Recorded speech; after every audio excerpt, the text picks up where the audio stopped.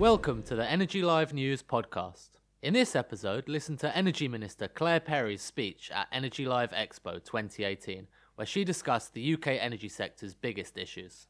And it is my pleasure to give you a little outline of where she sees the state of energy right now, our Energy Minister, Claire Perry. Morning all. I was told this was a TED-style talk, which is enough to put the fear of God into any minister, because so a minister who stands up and does the thing reading out on the iPad on the wrist has yet to be invented. So I'm going to start, but I'm going to try and do something similar, starting with what I've got, which is a piece of paper. And I think this is quite a good analogy, actually, for how we think about the energy market and energy infrastructure and energy challenges, because I was very struck when I took on the Clean Growth portfolio and added energy to it that there was a huge amount of hypothetical thinking. Lots of hypothetical pathways out there, looking at future projections, looking at how we drive down costs, looking at how we drive down carbon, but very few of them actually rooted in the world that we live in. And so my sort of rather deductive approach to policy making is sort of start with what you've got, work out where you want to go, and work out the best ways to get there. And I have a sort of triple test that I apply when I look at ways to get there. The first is clearly carbon. How do we actually decarbonise in line with our targets and our budgets and indeed go beyond that? Secondly, cost. Because although there's a huge amount of myths out there, which I'm always happy to bust about what's happened to the cost of energy, clearly there are consumers, there are industry groups who are paying more than others for what they're doing, for what they're consuming, and actually making sure that the market is competitive and works for everybody is a huge part of what we're trying to do. And lastly, there's 4 points. I can never fit the last one into a C structure. The third C structure is sort of creativity and competitive advantage. I have been so struck in my role as to how we rank as an energy market compared to other major countries. We are considered to be a crucible of innovation. We're considered through the auction structure that has been developed to have brought forward a hugely competitive pool of very sustainable renewable energy and offshore wind. We're considered to be world leaders in thinking about how you balance your grid and how you deal with increasing demands of electrification. Our market and regulatory structure, again, are considered to be absolutely fantastic. And of course, you will all know we have a very reliable energy system that both delivers a margin of capacity, but also delivers a much more robust infrastructure than we had many years ago. These are not facts that we often talk about enough, and I think that's actually a huge testament to many of the people in the room that we've achieved this. And I'm determined, as not just the UK, but the whole world pivots to this low carbon energy future that we talk about, that we are out there competing for contracts, exporting our knowledge and expertise, and helping to build IP and jobs right here in the UK as a result of that. And then the fourth thing that I can never fit into a C, and I'd love to get some suggestions, is security. Maybe it's comfort, I don't know. One of the things that I think is absolutely crucial is that we make sensible decisions in the UK's energy mix, not based on ideology, based on what makes sense for consumers and what makes sense for our system. And I'm very happy to take questions about shale. It's sort of disappointing, if you like, that the whole conversation about oil and gas has focused in on onshore exploration, but happy to discuss that. But one of the most striking things I've had in my role in the last year is going to the Conference of the Parties, where we talk and we sit and we wrestle through with the Tanaloa dialogue. How are we going to get the 195 signatories to the Paris Agreement to a place where they'll actually raise their national ambition and raise our collective ambition to reach at least 2 degrees? And this year it was held in Bonn. And Bonn is on the Rhine, and as we were all there negotiating hard, there were massive great barges of brown coal sailing past the site on the way to the German power station so they could burn coal, because they made ideological decisions to not use gas, except they do, to not use nuclear, except they do, and to essentially rely on coal to keep the lights on. That is not a decision we are going to ever make in the UK. In fact, quite the opposite. We are able to phase out coal as a generating fuel by 2025 and create a movement. You'll have heard of the Powering Past Coal Alliance globally that we've set up with Canada, which now has only over 70 signatories, to encourage other countries to take coal off their generation grid. We've been able to do that because we have a diverse energy supply, and we don't make decisions based on who shouts loudest. We make decisions based on facts, on cost, on competitiveness, and on security. So it also then says on my paper that I should talk a little bit about some of the challenges for us. So we're in a good place, but the things that are sort of keeping us awake, if you like, making us burn the midnight oil, or gas, or solar, are a couple of things. First is heat. You know, we constantly talk about this challenge of how we decarbonise heat. And again, I'm very struck that we often talk about that in a very theoretical world where we say, if only we had 100% heat electrification, that would be great. Except who's going to rip out the gas network? Who's actually going to go out and persuade those 80% of people that rely on gas for heating and cooking that they should do something differently? And ultimately, who's going to pay for it? And the payment decision is very simple. It's either taxpayers, it's consumers, and obviously those are the same people often, or same institutions, or it's shareholders. So finding that right mix as to who's actually going to pay for a change, who's going to make the investments, and who's going to benefit from it, I think is a crucial part of energy policy. But there is amazing innovation coming forward in the heat space. The first thing we need to do is get homes that are off the gas grid, like the 40,000 homes in my constituency, to just have as a matter of principle, when there's a new build, it doesn't have a fossil fuel of heating, and that's something we can deliver. There's huge innovation going on. You'll be aware, blending hydrogen into the grid, potentially using hydrogen for heat, other opportunities. Again, amazing innovation being delivered, but that is a kind of key challenge that we do need to focus on. The second area, and this hopefully resonates with this audience, is business energy efficiency. It must be really tough managing a small or medium-sized company and knowing that you need to do something about your energy bills, but actually your P&L is probably dominated almost entirely by your staff costs rather than your energy costs. And I know there are lots of organisations who would like to help you with that challenge, and the whole energy as a service market is growing. But I think we need to do more collectively to work on business energy efficiency, both in the smaller service, or not smaller, in the service sectors, but also in the big, heavy emitting industries who have done, in some cases, a remarkable job in decarbonising their industrial processes. And hopefully you saw in the budget that I've secured another 300 million of funding to help with business energy efficiency improvements. And we have a thing called the Industrial Strategy Challenge Fund, which is now up to £1.1 billion. And one of the key things we want to do in that is work on decarbonising industrial clusters, actually create the low-carbon industrial clusters of the future, which will have an energy component, but will also have an industrial component. The last thing I wanted to mention was what's the right scale to innovate? Because there are plenty of clever people in this room who will give me a perfect national model of how it all looks, at this percentage renewables and this percentage gas, and that is really interesting theoretically. Actually, how do we deliver this in a way that joins up across the boundaries? Because, of course, it's an energy audience, but you will equally know in the world we're moving to, the bleed over between energy, between transport, between heat capture and usage. There are just these incredible kind of breaking down of traditional infrastructure silos, if you like. And it is an unfortunate truth that those problems often get solved better at a smaller scale than at a national scale.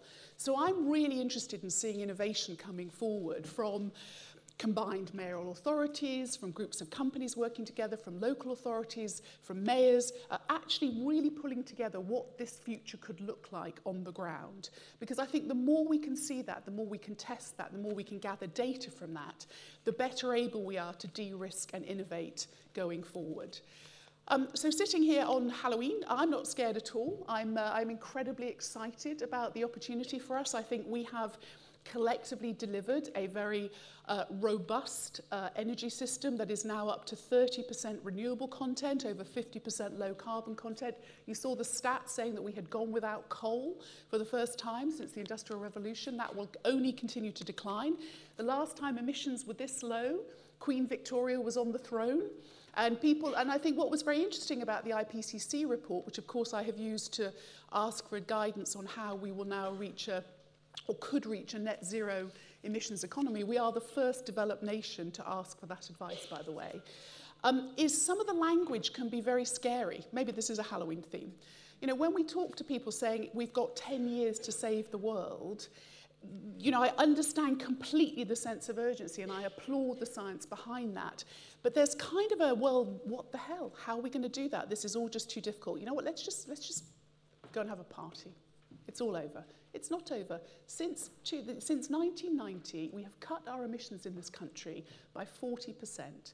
That is the leading light, if you look at the Price Waterhouse Index, amongst the G20 nations. We have cut our emissions more for every unit of economic growth than any other developed nation. And we're accelerating that, and energy is a huge part of that. So I think showing that we have done this in a way that hasn't challenged our way of life, hasn't caused problems with the supply, hasn't caused us to make irrational decisions with energy mixes is really reassuring for people, because it shows that these decisions we need to take going forward are entirely reasonable and can be done. But final point is, can't do it alone. It has to be done in partnership. And what is amazing, actually, just seeing the list of sponsors up there, is how, you know, a conversation that would have been very fossil fuel dominated 10 years ago is now happening at so many levels with so much innovation. And I'm really excited about the opportunity to solve problems that we face and also the rest of the world faces together. Thank you. Oh, No, you can come here. I'll put you over here. So you're not scared? I'm excited. Oh, do you want to sit down? Oh, fine, let's sit down. Why not? Do you want me to stand up? No, Sorry. that's fine. You've stood enough for a minister. That's good. I'm going to go to questions very quickly, but I've got two from our audience. So this is from Chris Webb from BOC. In the event of a no deal, which we're hoping not going to get, I'm sure, what will the government put in place to manage the resultant shortfalls on electricity? Should I, as my business, BOC, big sort of gas business, put in a diesel generator in the garage while I still can? Oh dear. Definitely not. So I'm pretty confident that we will have a deal. I think we are all very confident. I think the two questions, the two sort of theoretical risks around no deal, and they are theoretical because I understand that the risk of a market functioning illegally. So the big challenge is, particularly in the Irish market, if we have a no deal, we essentially then have a market that is not functioning in the way that it was designed, but it will still function. There is absolutely no. I mean, of course, we need to make contingency plans, and we have done, and we've taken powers and measures to make sure we have planned for the worst. But I think, you know, who is going to switch the flow off between Northern and Southern Ireland? I think this is one of the things that people talk about is like the interconnectors. That's such a big part of oil trading. I assume there's provision there for you guys to look at that. Is there any reassurance you can give to the... Well, the interconnectors are private contracts. These are not Gov G2G. These are generally B2B and B2G contracts in the UK, and so they will continue to function. There is, I suppose, a theoretical risk that those contracts could be negotiated. But again, the economic, you know, that they work on the basis of price signals. Yeah, so they flow because of pricing differentials, or in case of Beast for the East, they sometimes flow where you don't expect them to go, which is an important point for loading analysis. So I'm not in any way downplaying this. No. I think energy security and stability Which is the biggest concern for the people in this room. Yeah. But I would like to reassure people that you know, I find it a very remote possibility we will have interruptions in supply, or indeed sharp pricing movements in the very unlikely event of a no deal. Here's a question from a student. Sussex student, Anna Watson, I don't know if she's here. Energy ministers in the UK, this is a good one, you like this one, are notoriously known for not staying in a role long enough. Dear Claire, what is your vision for a long-term goal, and will you still be minister and pushing for a GB Green revolution next year? Well, is Anna here? I don't know if she's here. You say hello to my stepson, who's also a Sussex studying-in-law, Fergus. Anna's here, excellent. Hello, Anna. So it's a very important question, and I think, so of course I have, the beautiful thing about government is you have literally no control over your job. It's an extraordinary thing compared to the private sector. However, a couple of things to give you reassurance. First is I think the putting of energy into the business department was a really smart move, because so much of this is about working in kind of public-private cooperation. And if you look at the industrial strategy that we've put forward, one of the 4 pillars of the industrial strategy is clean growth, both capturing it for the UK, but seizing the opportunity as a jobs and productivity generator as we export that around the world. So I think that structural change should give us all comfort. The second thing is that I Prime Minister May invited me to attend Cabinet. So I attend Cabinet in my Minister of State role, which is somewhat unusual. Yeah, it's unusual. And so we were able to have these conversations about energy, but crucially clean growth. Anyone who has read the Clean Growth Strategy, and I know you all have, will know that it is a totally cross-government plan. So in order to deliver, we have to get carbon out of the transport system. We have to do a ton of work around land use and agriculture. We have to innovate across industrial clusters. And BEIS, the department, doesn't have all of those levers. So it has to work cross-government. I have the best portfolio in government. I absolutely love my job. And the opportunity to do Green GB Week and just have this moment where we celebrated what we'd done and challenged ourselves to do more was great. But I hope the importance on energy and clean growth would long outlive my probably relatively short parliamentary career. Well, we hope not. Anyway, right, let's take some questions briefly. Hands up and we'll get the microphone. So we've got a microphone on this side of the room, wherever the microphone is. Hurry, Jonathan. Quickly. Can I get you to stand up, say who you are, and your question, please? Thank you. Hello, And keep them short. Yes, of course. I'm Nigel Orchard. Pilot Systems is my company. Claire, thank you so much for that. I don't think I've heard such a passionate speech since your predecessor, Ed Davey, was in power. So thank you so much for that and all those contracts he signed, energy contracts he signed, which sadly your government are unpicking slowly. But I'm sure you will you will be changing that. Now, Claire, you mentioned shareholders, consumers, and tax in terms of versus the people who shout too loudly. And I just wanted to take one small example from the industry where maybe we should review the people who are shouting and look at that in a little bit more detail. And it is this fiasco on smart meters. Okay. What are we going to do about it, Claire? What are we going to do about it? By the way, I don't in any way ever want to diminish people who care enough to stand up and make strong points, whatever level of volume. I think it's incredibly important that we do, wisdom of crowds has a lot to deliver. I just want to come back to you a little bit. So Ed has done a wonderful bunch of things, but as subsidies drop in renewables, I think it's absolutely right that we drop the level of support for things like feed-in tariffs, which I think was part of your question. I don't think smart meters is a fiasco. In fact, far from it. I think it's the most ambitious smart meter rollout plan globally. No other country has done this. Well, Italy did it, but all the meters are outside and they don't have dual fuel meters. What we did was quite properly make a decision that the future of energy, the kind of core value of energy is going to be around data and smart energy usage. And if we can crack that, not only can we unlock huge efficiencies in the system, we can deliver things like half-hourly settlements, we can actually reduce the demand on the system. I think the programme is in much better shape than you might perceive from some of the public statements. I'm happy to debate it offline. We have agreed timetables for the important part, which I think is the SMETS2 enrolment and rollout. I think it was right to do SMETS 1 because it meant the suppliers basically conformed around a standard that could then be upgraded. But I think we need to do a lot more to promote the benefits. I had a SMETS 2 meter installed this summer. I'm with a supplier. You were lucky to get one. I couldn't get one. Sometimes being energy minister is helpful. But the one thing I would say, which many people say, is the issue about meters being coded to one supplier and then changing. Yes. You're looking at all of that. Well, so that is a problem of SMETS 1, and it will go away with the. I hate to. So basically, when the first cohort are enrolled in this bespoke data company that we have set up and the industry is invested in, the issues around, for example, not having a mobile signal, very important in my constituency, the issues around switching and it going dumb will go. And I want to make them going as seamless. I mean, no, people shouldn't have to do anything to get that functionality. And that process is starting. So the system production is happening now, and we will start that enrolment early next year. Okay. So by 2020, the time proposal, and I have no reason to think it won't be delivered, is that everyone will have been offered a smart meter. There is no compulsion.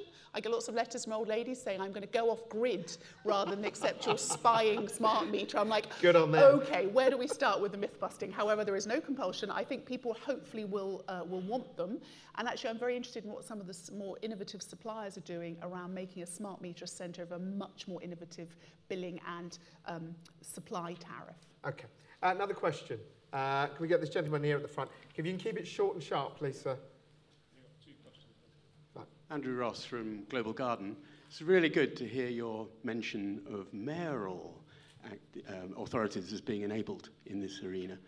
There was no mention at all in the budget of green finance or of support for the Green Finance Institute.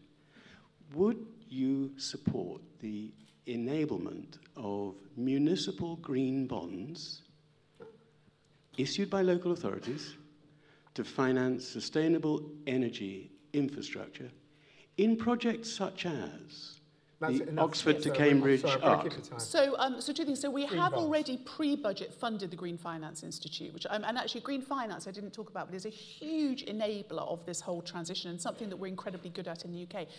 Given that the local authority borrowing caps were lifted previously, I think that was a conference announcement, there is nothing to stop, as I understand it, a local authority putting together a green-facing form of financing and using it to fund improvements. However, you will know we have the excellent SALIC scheme, which is essentially a very, very well-functioning finance scheme for local authorities now who can go to the scheme and borrow. It's a sort of revolver to do anything they would like, and the scheme is absolutely brilliant, and I would personally like to open it up much more broadly, particularly to the NHS. So they don't have to finance, the finance is already there, but I think there is such an appetite for green finance, green instruments, that there is a big market out there for those who choose to access it. Okay, Jeremy here, can we get the microphone down here quickly, Johnny? Run. I went on for far too long with my speech. You did. Your speech was good, though. I liked it. I think I've got to do the TED thing, and you got it. TED training required. Quick, Jeremy. Thank you, Minister. Excellent Hi, Jeremy. speech. Jeremy Nicholson. We've not had enough controversial questions. So fracking. Hey. Just to bring it up, is it part of the solution or part of the problem? Some people fear it. I don't. But then I'm in favour of good environmental regulation, which we have here. But Francis Egan and others have argued it's a bit too tough. Where do you stand on that? And what more can we do to make the case that fracking and the use of methane as a source of hydrogen with carbon capture and storage could be a long-term solution? Thank you, Jeremy. So look, so I've been, I guess, surprised and also rather impressed by the level of protest that has built up, and I have a rather cynical... And sneaky meetings, apparently. No, that meeting was that was a round table attended by the unions, by NGOs, by the companies. I popped in for 5 minutes. It was disclosed in the House of Commons. I mean, I don't. I don't do sneaky. So I think a couple of things, and you'll have heard me say this. So we have a choice about gas. I mean, in the most renewable intensive model I have ever seen of the energy system, it still requires some form of thermal generation.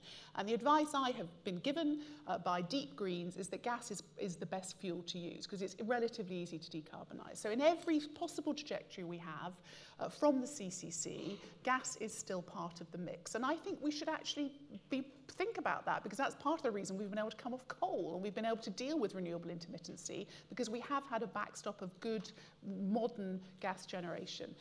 Of course, it's declining at about 8% a year, and that's baked into. So, of course, we'll move from we are currently importing about 40% of our gas. It'll go to 70% in 2032. We buy a tiny volume from states that are not necessarily our friends, but they are big movers in the price-setting ability. And for business customers in general, the gas price spikes tend to hurt your energy bills much more than they do household consumers. I think our environmental regulations are absolutely the toughest in the world. In fact, the reason we are having this question now about seismicity, so the level that they are stopping at is the equivalent to the vibration you would feel if you were standing 20 feet from a bus going by in London.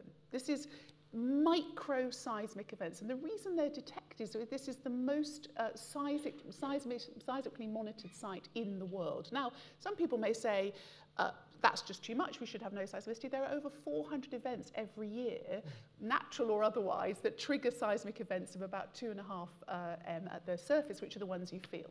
So I think the fact that we have these very tight regulations, which are entirely appropriate as we go through this phase of testing what's there, remember we're in a kind of test phase, are entirely appropriate. And lastly, I just think about the job potential creation. Of course, we have no idea where the industry will go, but I'm very struck that the GMB union and others absolutely support this industry for the opportunity it brings to actually generate some highly productive jobs, particularly in communities that have been left behind. So from an energy mix, an environmental point of view, and a job creation point of view, it absolutely ticks all the boxes. And I think those facts are important facts to get out there. I'm happy to have the debate, but as I started by saying, we don't make energy policy based on ideology. And being driven off domestic gas production by a lot of misinformation, I think will be a really, really bad call to make for the country. Okay. Do you have time for one more? Yes, I do. One more. So Can we have a lady? Can we have a lady? Oh, can we have a lady? All right. Please. So who's got a lady? Yes, lady in the front. So a lady in the front. Right, quick. There we go. Let's take you together, 1 and 2, and then we'll try and answer fine, together. yes. Is that Can right? Johnny, can we get a microphone to that lady there? Can you put your hand up? Thank you. You get the microphone there. So we'll come to this lady first. Can you stand up? Hi, I'm Joanna Barragan from Imperial College. I'm a student.